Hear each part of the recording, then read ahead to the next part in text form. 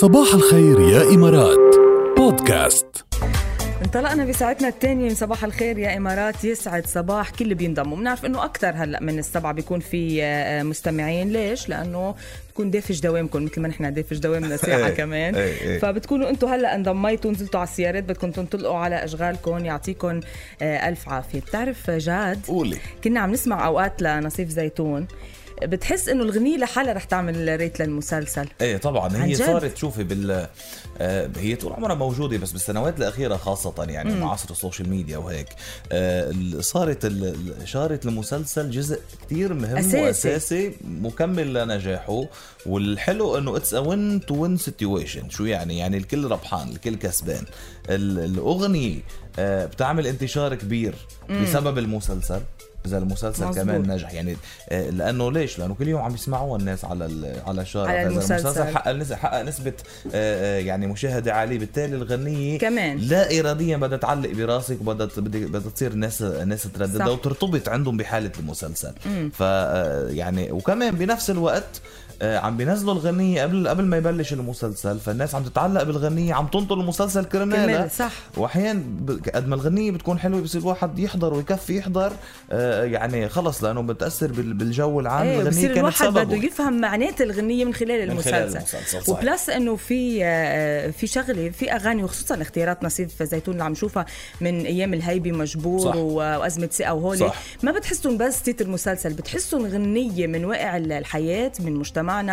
بلس إنهم بيزبطوا على المسلسل اللي بيكونوا شغلينه أصلا. هيدا يعني الحلو باللي عم يختاروا نصيف وباللي عم بيجربوا يعملوه بتترات المسلسلات واللي عم يكتبوا الشعراء كمان. يعني ما نضوي على كل فريق العمل، لأنه طبعا يعني كل حدا له دور مؤثر بالغنية. أكيد. إن كان علي المولى اللي كتب أغنية مجبور وقت هيبي قديش كان واقع، وإن كان مازن ظاهر، شاعر مازن ظاهر اللي كاتب أغنية أوقات أغنية مسلسل للموت. يعني مبدعين صراحة. وعلى فكرة مازن ظاهر رح يكون بكرة ضيفنا. عن جد؟ بكرة. يلا. شاعر مازن ظاهر اللي كاتب أغنية للموت بكرة ضيفنا على الهوا، وطبعا بتسمعوها وبترجعوا للمقابلة على البودكاست. بليز اسألي أسئلة كتير هلا بحكي فيهم أنا وياك تحت الهوا، لأنه مش معقول أنا أصلا ناطرة انترفيو شوفها معه. شو متخيلي في أسئلة رح تسمعيهم بكرة، لأنه رح تعرفي كيف طلعت الغنية، وهل مثلا إنه بيقرأ المسلسل بعدين بيعمل غنية، أو بيقولوا بدنا هيدي الفكرة، أو إنه الغنية كانت موجودة لبقوها على المسلسل. هو كاتب الكلام قبل. هيدا كله سألني ما تعتقد يعني كله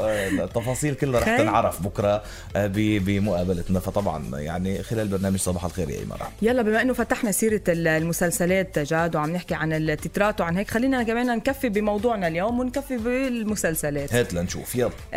انتم من الاشخاص اللي عم تابع مسلسلات بشهر الفضيل، ما تقولوا لنا لا، بنعرف انه بدنا نعرف. والله مش الكل كم مسلسل مش الكل. انا كمان نحن اليوم حبينا كمان نطرح السؤال لنشوف انه اذا بتحضروا مسلسلات ولا ما بتحضروا مسلسلات ابدا. في ناس بتفضل ما تحضر ابدا اي شيء بشهر الفضيل وبتاجل كل مثلا المسلسلات لبعدين. في ناس اصلا ما بيحضروا مسلسلات. صح. يعني ما بيحبوا المسلسلات، ما عندهم هواية المسلسلات، فابدا بحسوا حالهم مش معنيين بالموضوع نهائيا. يعني تحضروا او لا؟ يعني هيدي اهم جواب بدنا اياه عن جد. هات لنعمل يعني احصاء اليوم، استفتاء اليوم 100% استفتاء، ونعرف انتوا بتحضروا مسلسلات برمضان او لا. خبرونا على SMS على 7028. اذا لا ليش؟ اوكي. واذا كم مسلسل مثلا؟ انا بعد شوي بجاوبكم جواب هيك غير شكل. كم مسلسل تعديتيهم؟